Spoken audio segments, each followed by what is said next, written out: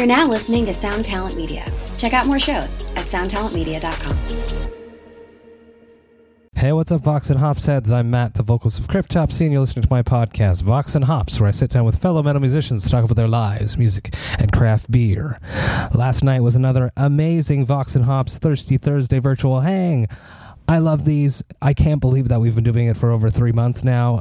The friendships and the community that has grown from these hangs is unbelievable. It is something that I cherish and I am super in awe of. I love you all, everybody that's ever come to a Vox and Hops Thirsty Thursday hang.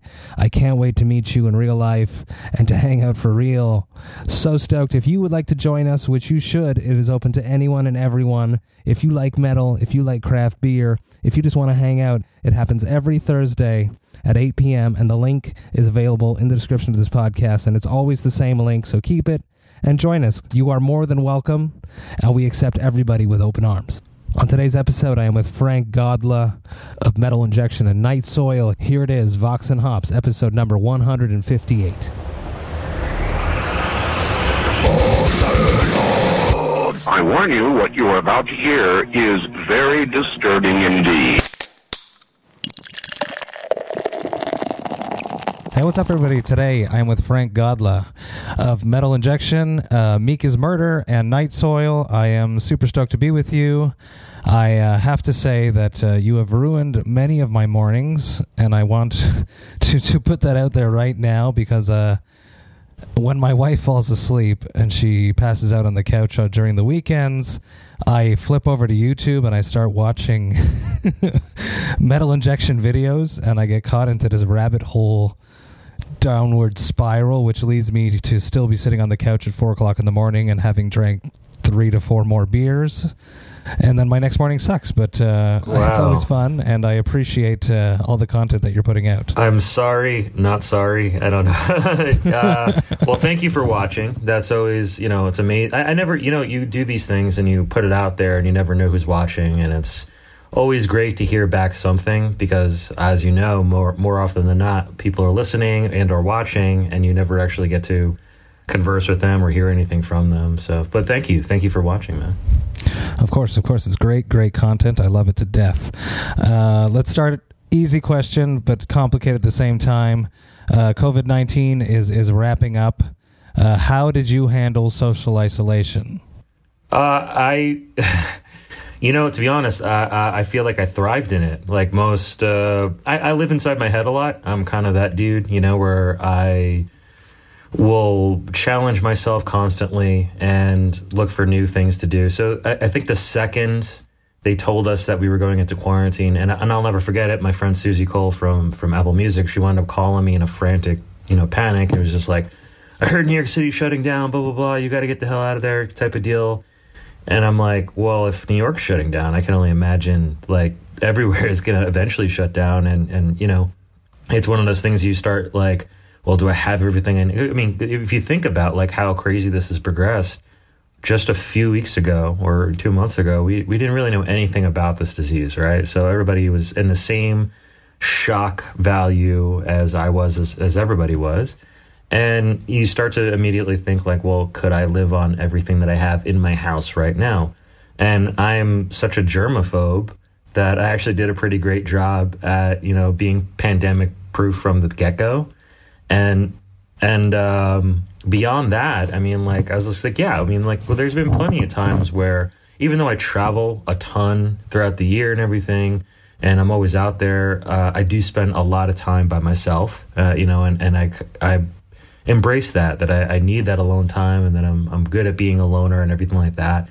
So when this all kind of went down, I really just started thinking like, well, maybe now's the time I could actually kick into high gear, like certain things I really wanted to do, try to learn Spanish and take up painting and stuff like that. I'm happy to say I got a lot, write new music. I was like in the middle of writing a bunch of songs with Night Soil. I even started actually just playing recently with John Lamacchia and Mike from Candiria in their project called Spy La Copa. Yes.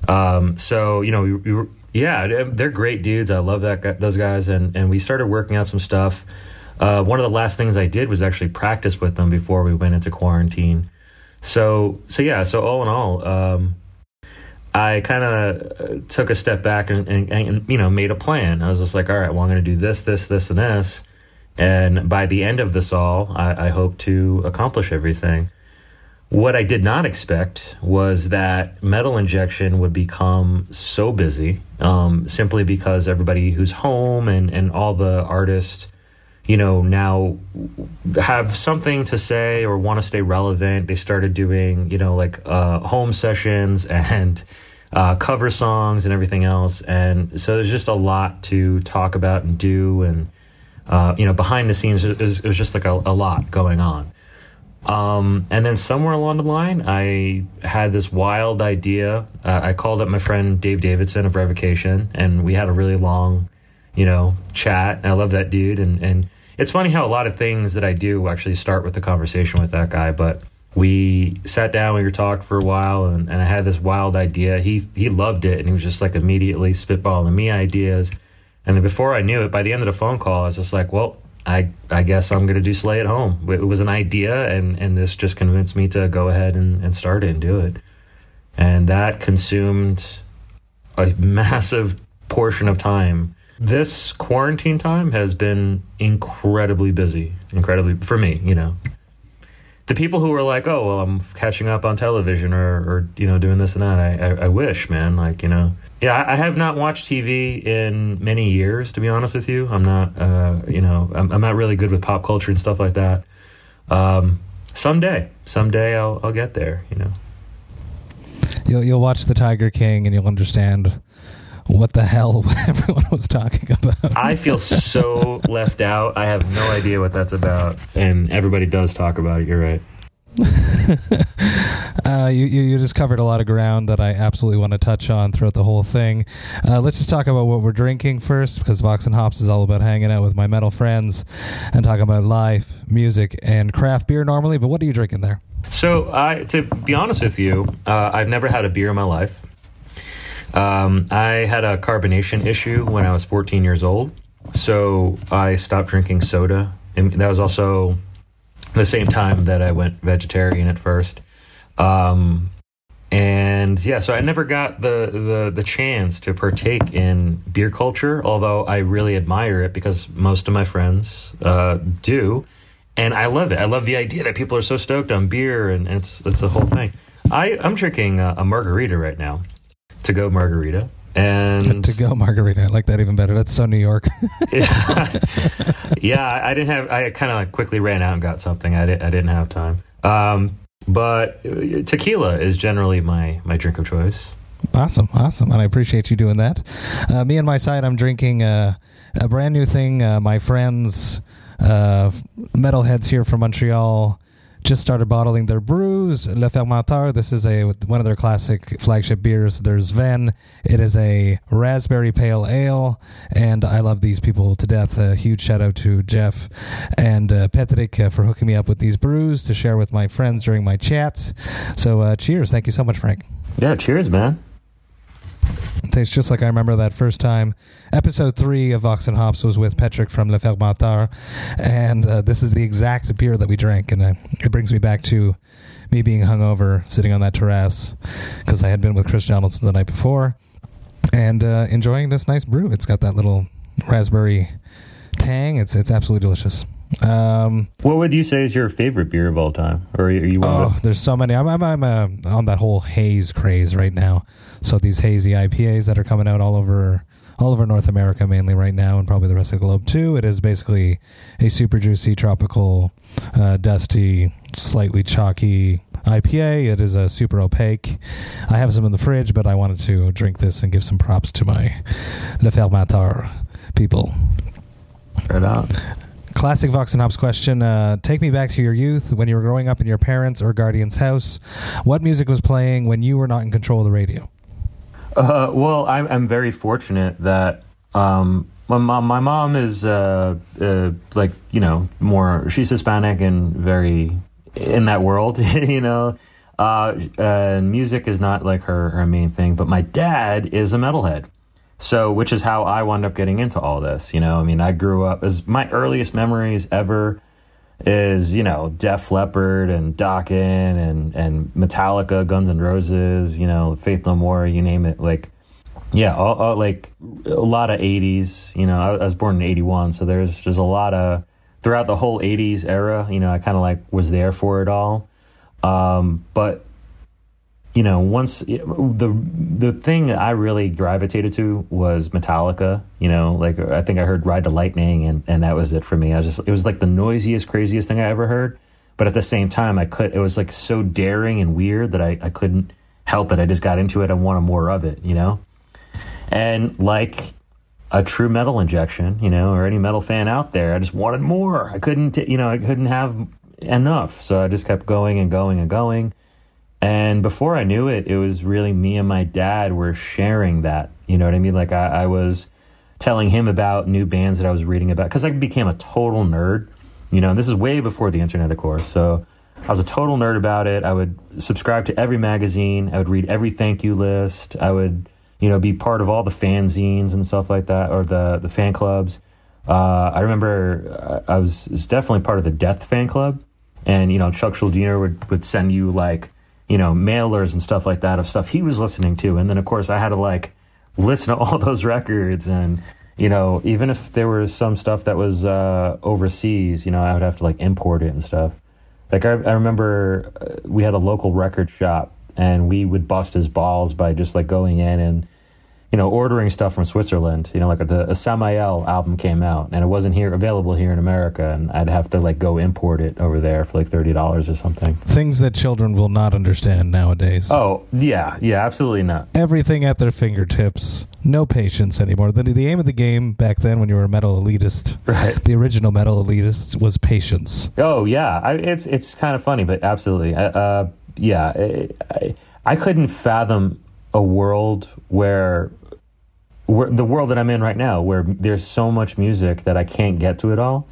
When, I was a kid, it was just like all I wanted to do. Yeah, I assume it is.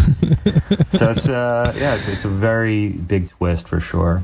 A part of me makes me almost wonder because we were patient and we had to wait to get those CDs, did we automatically like them because... No, I think you wanted to.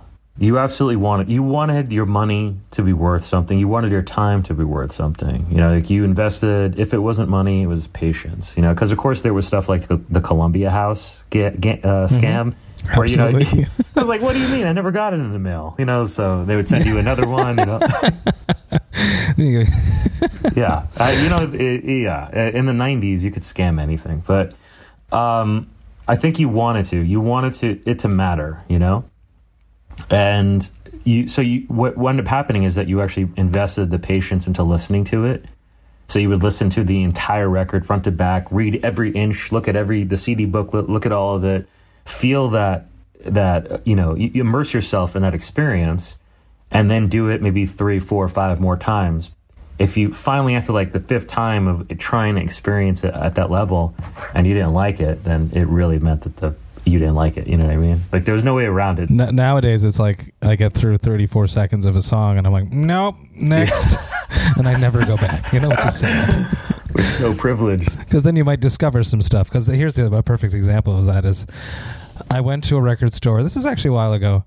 And I bought my brother-in-law the ISIS CD. It was Oceanic, but the remixed version with all these weird remixes. Patton did one and some other people, and it was really, really noisy.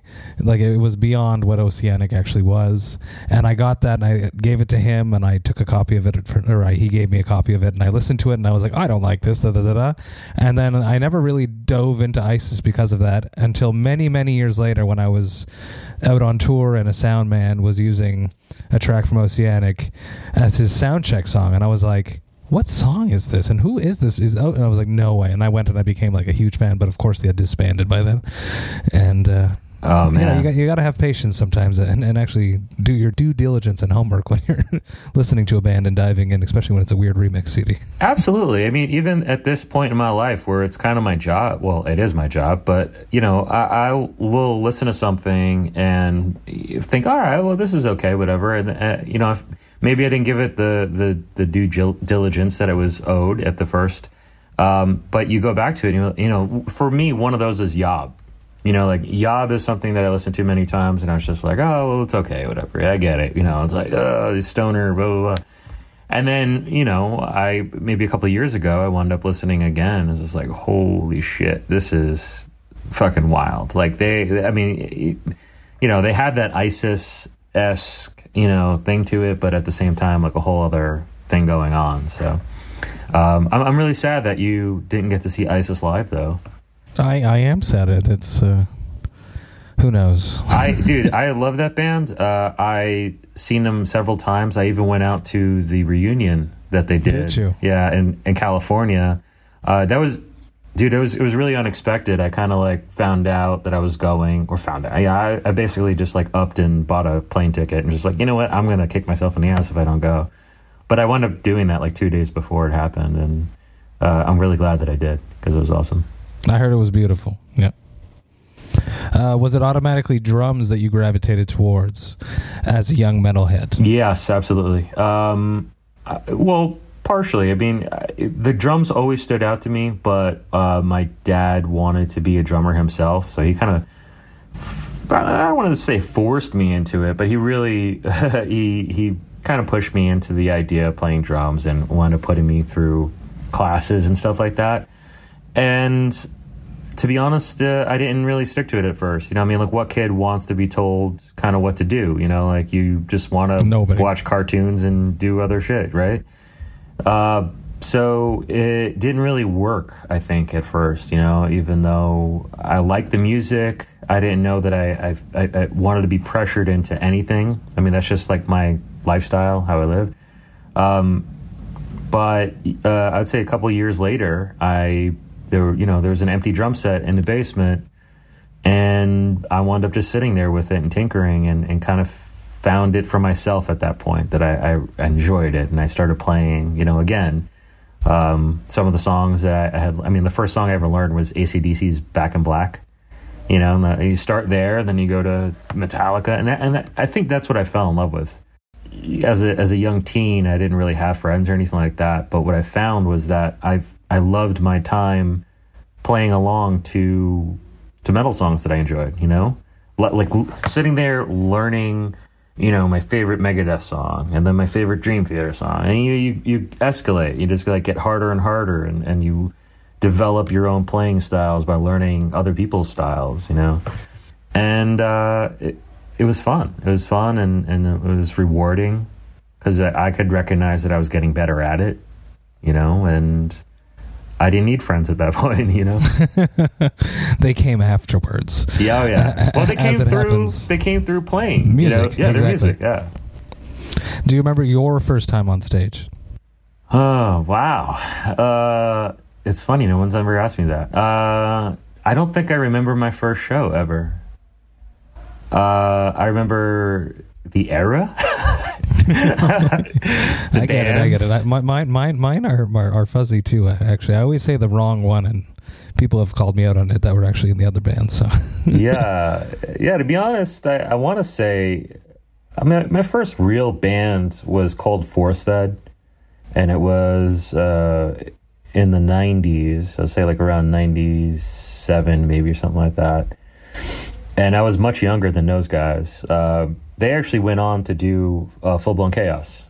So, oh, cool. Yeah. So I was a young kid working with Ray from Full Blown Chaos in a band, and we were kind of like this metallic hardcore band. I was more into the metal. He was more into the hardcore, you know, so it's kind of like how that happened. And that was the first band I really did a lot of things with. I mean, like I played, you know, a lot of shows, CB, stuff like that. L'Amours, you know, you name it, all around New York City. And then we wound up expanding, going to like Jersey, and then we played Milwaukee Metal Fest, I think in 98 or something like that. Yeah, so that was kind of like the start of me, you know, tinkering with the idea of being in a band, of touring and everything else. It didn't actually really happen till much later, you know, in terms of like doing full tours. It wasn't really until Mika's Murder that I went out for my first, like, you know, 3-week tours. And then, you know, then I played with Enabler, and then we went out for like 7-week tours. And, you know, it sounds smelly. You know, I'm a really clean guy. And I kind of... As you were mentioning about the pandemic, you had everything you needed. Yeah. No, I definitely have that about me. You know what I mean? Like, my dad's ex-military, so it's, you know, everybody in the household, my sister's like here where I am today, is just really super clean, and yeah, we're just a clean family. But how did you cope being on the road with people that are obviously not? Well, yeah. So, you know what's funny is I've been very lucky. I've been very lucky where the guys who were in my band are either sympathetic to it, or, like, for instance, Mika's Murder, we're actually all really clean dudes, you know, and we're all vegan or vegetarian. We get along really well. I mean, that's why we stuck as a band for so long, you know, and with Enabler, yeah, there's, you know, a couple moments. But they were very down with like my cleanliness, and I wanted to keep the band clean at all times and stuff like that. What's the big problem is really staying at people's houses. No. That's where, thank you. Yeah, that's where things get really dicey. I'll sleep in the van. Yeah, that's my move too. 100%. It'll keep the gear safe, right? Mm-hmm. Do you mind touching on being? I don't know if you're a vegan or if you're a vegetarian. You mentioned you were a vegetarian. Are you full vegan now? Yeah, I'm full vegan. Super hardcore. I'm proud of it, but definitely not a preacher. You know, I don't think you ever reach people by, as we were saying before, you don't ever reach people by pushing them or telling them what to do. You know, and that's that. This is how I roll. This is how I live. And, you know, if anybody ever has questions, which most people around me do, which is great. I encourage that, you know. But yeah, I've been vegetarian for like most of my life, turned vegan 5-6 years ago, something like that. I'm also a vegan. So the thing that I struggled with and I missed the most, and I'm sort of getting over it now, is I missed cheese the most. So what is your best cheese recipe that you'd like to share with the world? Well, I always say you don't miss what you don't remember, you know, and it's been long enough. So, for instance, I haven't had a burger or a steak or anything like that since I was 14 years old, so over 20 years ago. And if you put a gun to my head today, I could not tell you what it tastes like, you know. And I imagine in a couple more years, I'm not going to miss cheese either. But you're right. Cheese is something I sort of miss, to be honest. Like, I don't miss it as much anymore because the vegan cheeses have come so far. You know, I mean, it used to be just diet cheese, and that's like kind of like Kraft. But like my jam is Miyoko. I love Miyoko's, or Follow Your Heart. That's a really good cheese. The Numu cheeses, you know, the mozzarella cheeses. I unfortunately don't have a lot of time to make cheese myself, so I definitely depend on purchasing them. And luckily in New York City, you can find a lot of really great, you know, gourmet cheeses. That's awesome. Montreal has stepped up their game as well. So, dude, Montreal is, I love it there. That's like, honestly, I've considered living there because I love the food scene, the art scene. You have it made there, man. Absolutely. I love it. Love being from here. Let's dance into Night Soil. Tell me about this new project. It started right before the pandemic, as you mentioned. Give me some info on that. So Night Soil is me and my friend Nick. He used to live in New York City. He's originally from Texas, so he's like a brother from another mother type of deal. Like, I love the dude so much, and we've jammed together on other projects and stuff like that, traveled a bunch. And then one day we just started talking about doing a slam project together, you know? Just like a ignorant, dumb death metal thing. And he sent me a couple guitar riffs. I wound up reworking it into, you know, arranging it into a song, and threw down some drums. And it sounded sick. And we were like, all right, well, we got everything covered in terms of, arranging and writing and guitar and drums. But what are we going to do about vocals? And I was just like, well, I could see if maybe Trevor, from Black Dahlia Murder would be down to sing on it. And then he wound up singing on it. And then we wrote another song. And it was like, all right, who do we get? All right, let me ask Dave from Revocation if he wants to do it. And then, Doug from Piron. And so the list just kept going on and on and on. And then it kind of naturally moved its way into, like, that's the thing. That's going to be the thing. Like, we're going to write all the music. We're going to play the drums and guitar. And for vocals, it's going to feature a different vocalist for every single song. So we finished an EP, and it was in the mixing mastering stage. And then the pandemic hit and put a pause because the studio closed down. And I wanted to be able to put it out during the pandemic, but it looks like we're going to have to wait on that. So when I was doing Slay at Home, I said to Nick, I was just like, it would be pretty sick if we could actually like debut this project. Like let's just write a single and then debut the project, through the festival. And we wound up putting together that song, I think, in just a couple days. I reached out to Riley from Allegiant, who was super down with it. I wound up sending him the track, like even just the demo of the track, and he already got to work. Like he started writing lyrics and whatnot. And yeah, the whole thing, that was super easy, man. Like the whole song came together in 2 days, and wound up getting it mixed and mastered, and I'll take care of like the arrangements and engineering and shit like that. But it came together really easy, and it's super fun, man. Like I don't know, to be honest, what it's going to be in the future. Like I don't know if we'll wind up playing songs or live or touring on it or anything like that. But we're having a lot of fun just writing, because he wound up moving to Los Angeles. So it's definitely an internet-based kind of thing, and which really opens it up to have anybody, involved in it, That's very exciting. And all good things are things that come natural.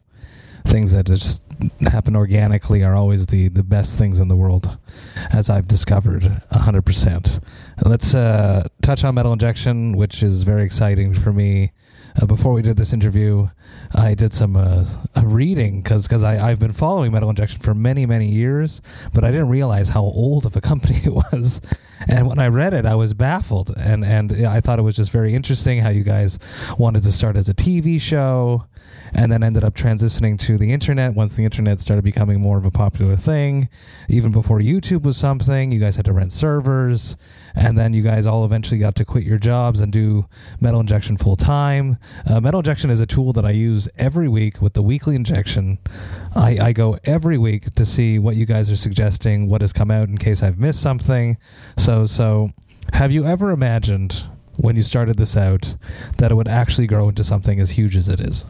Yes and no. I think like any band out there or any other company or whatever, you start out and you're just happy that anyone at all is listening. I remember starting out on the TV show, it was just me and some friends, and just having fun, and if 5 people watched the show, I was stoked on it, And it just so happened that a couple of the people that did watch the show were people from labels who, had attention towards it, and they wound up sending videotapes to add in their music videos, from their bands, which definitely helped. And then that opened up doors to doing interviews and stuff like that, and getting even bigger and bigger. And once we moved over to the internet, it's my life's work for sure, in terms of, I've never spent more time and energy on anything in my life as I have with Metal Injection. Still to this day, there's like a 12-hour day would be a great day, Wow. I'll put it that way.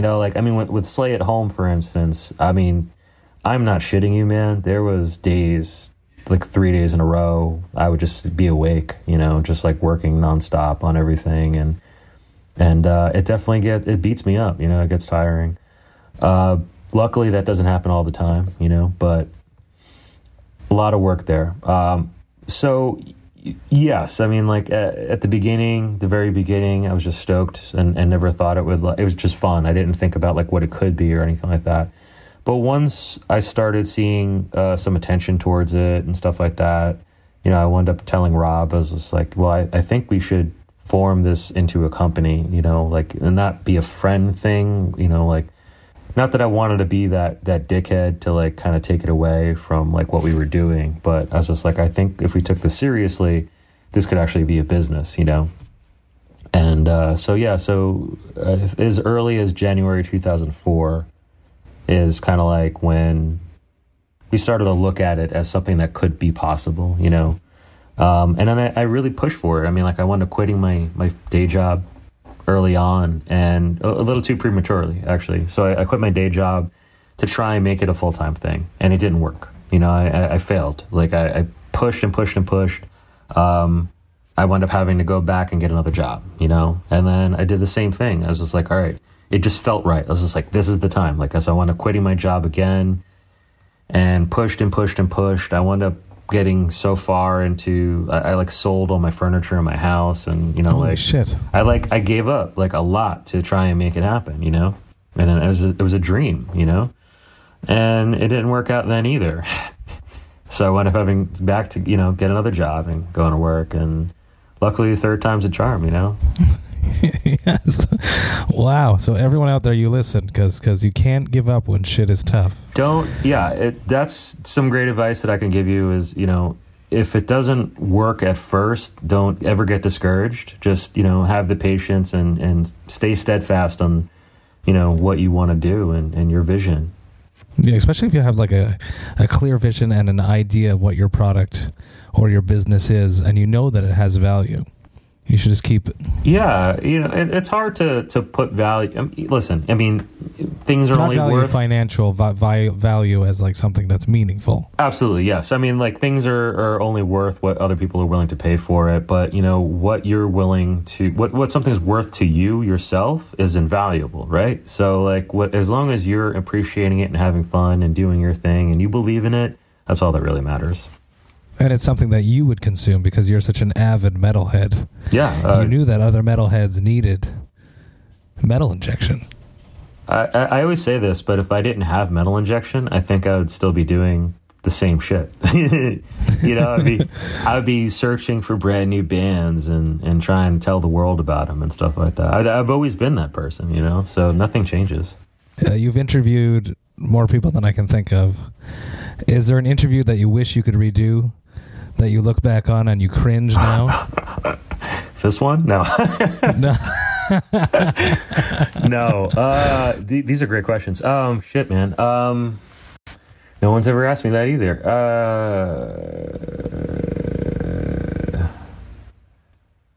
Yeah. I you know, what's funny is I'm not really, I have so much going forward that I don't spend a lot of time looking backwards. But yeah, there's ones that don't matter. Like I remember interviewing one of the guitar players from Soilwork that's not even in the band anymore. And this was like going back, I mean, at the very beginnings. You know, yeah, sure. You know what? I'm just going to make it easy and say like anything that I wound up interviewing before 2012. And what changed? Was it your technique that changed, or? In 2012? I think confidence. Like, I think you know, to get on the personal side, like I think before then things were different. You know what I mean? Like I kind of saw like everyone else had the answers that I didn't have.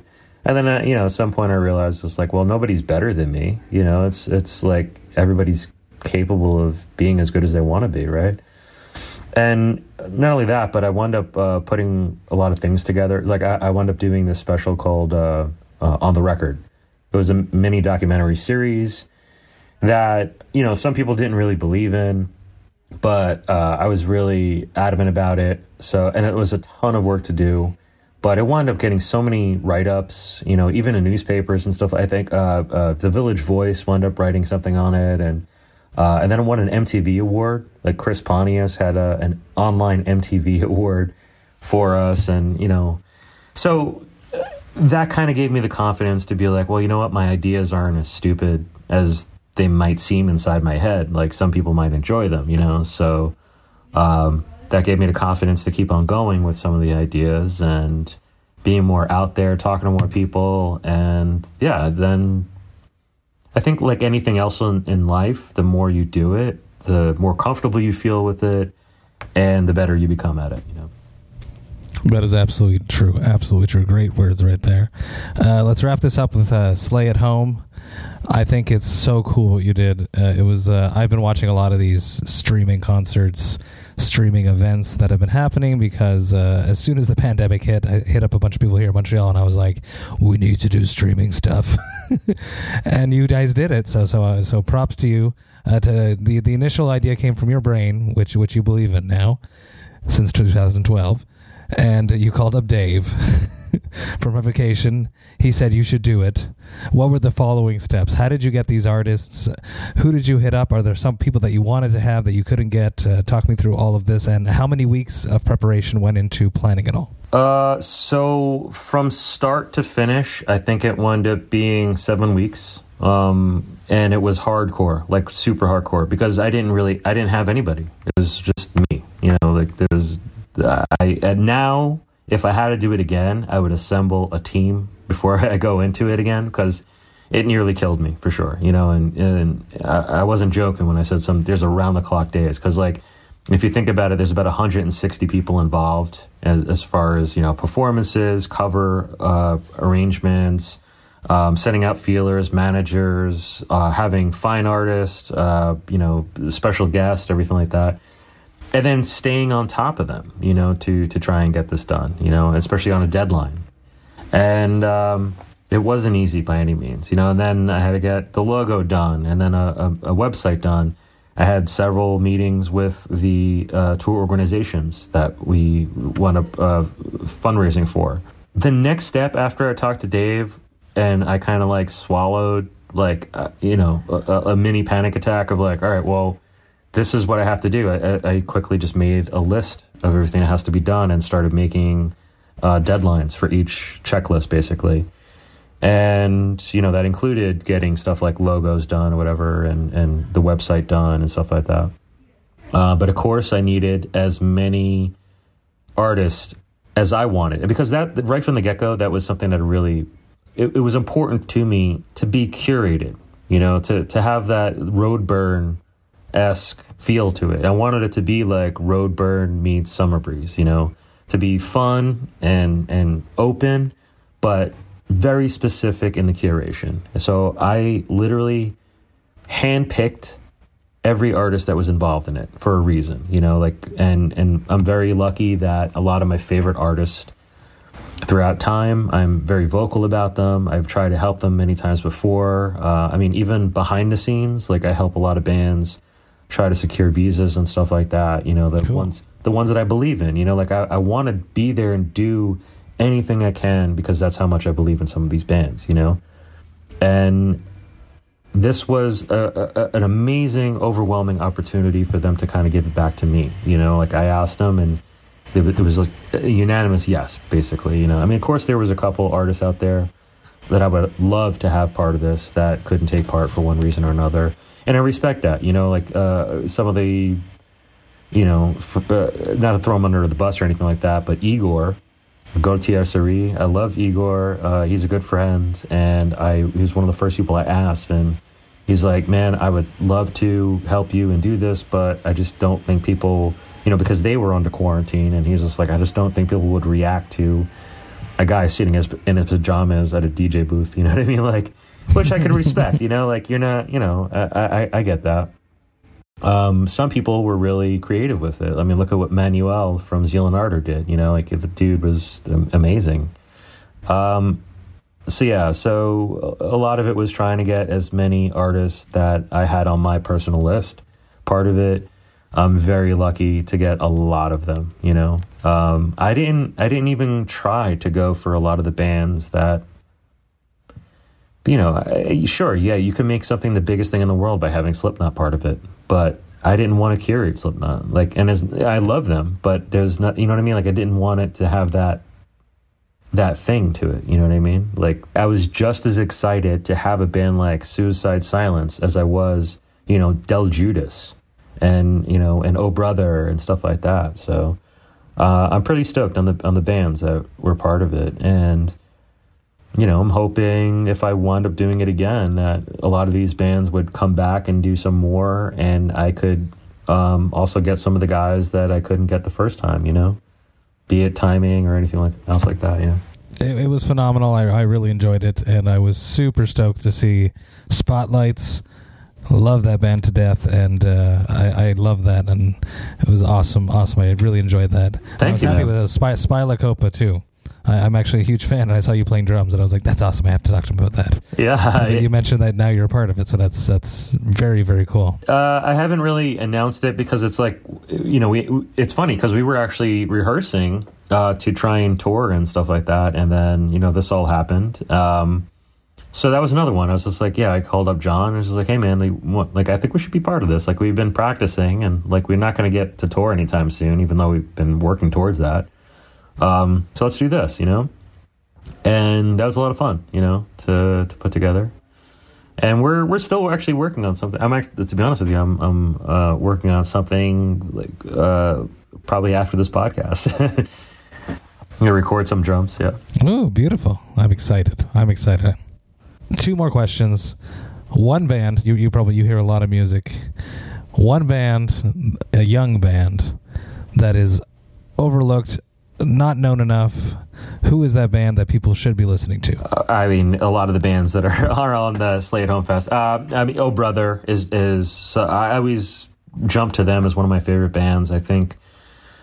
Wow, that's all I can say. Is like if you ever wanted to hear what falling in love sounds like, it's Oh Brother. They will tear out every morsel of feeling that you have in your heart through the gift of sound. That's beautiful.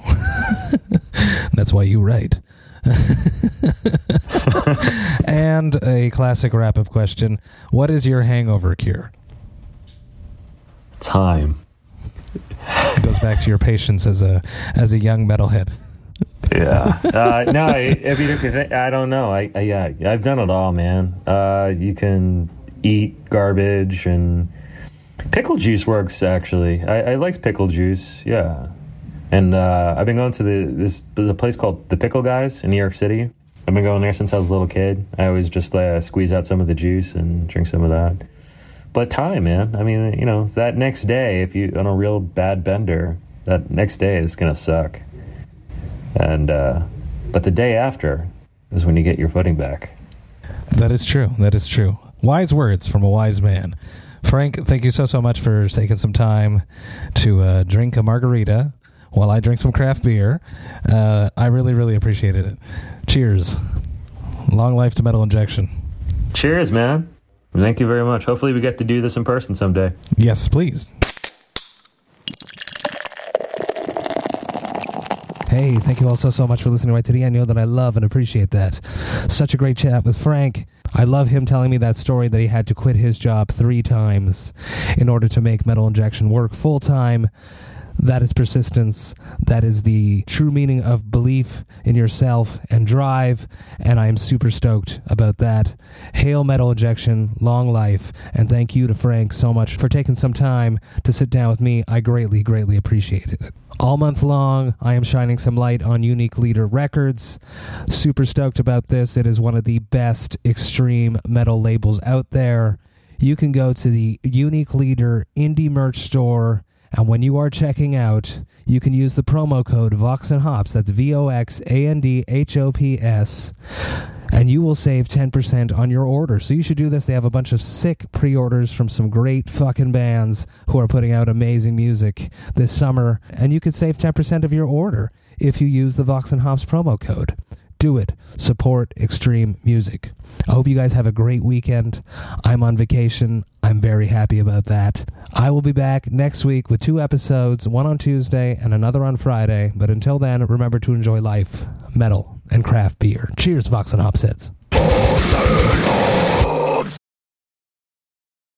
Well, hey friends, my name is Zach Lupetin. You may know me from the band Dust Bowl Revival, but I also host a music discovery podcast called The Show on the Road. For the last 5 seasons, I've been able to dive deep and have intimate chats with folks like the Lumineers, Ani DeFranco, Wolfpack, Keb Mo, Lake Street Dive, Bela Fleck, and more. So guess what? After 150 conversations with some of my favorite songwriters from around the world, we are bringing brand new episodes to the Osiris Network. New interviews and intimate acoustic performances will be coming at you this summer. And which episodes are coming next, you ask?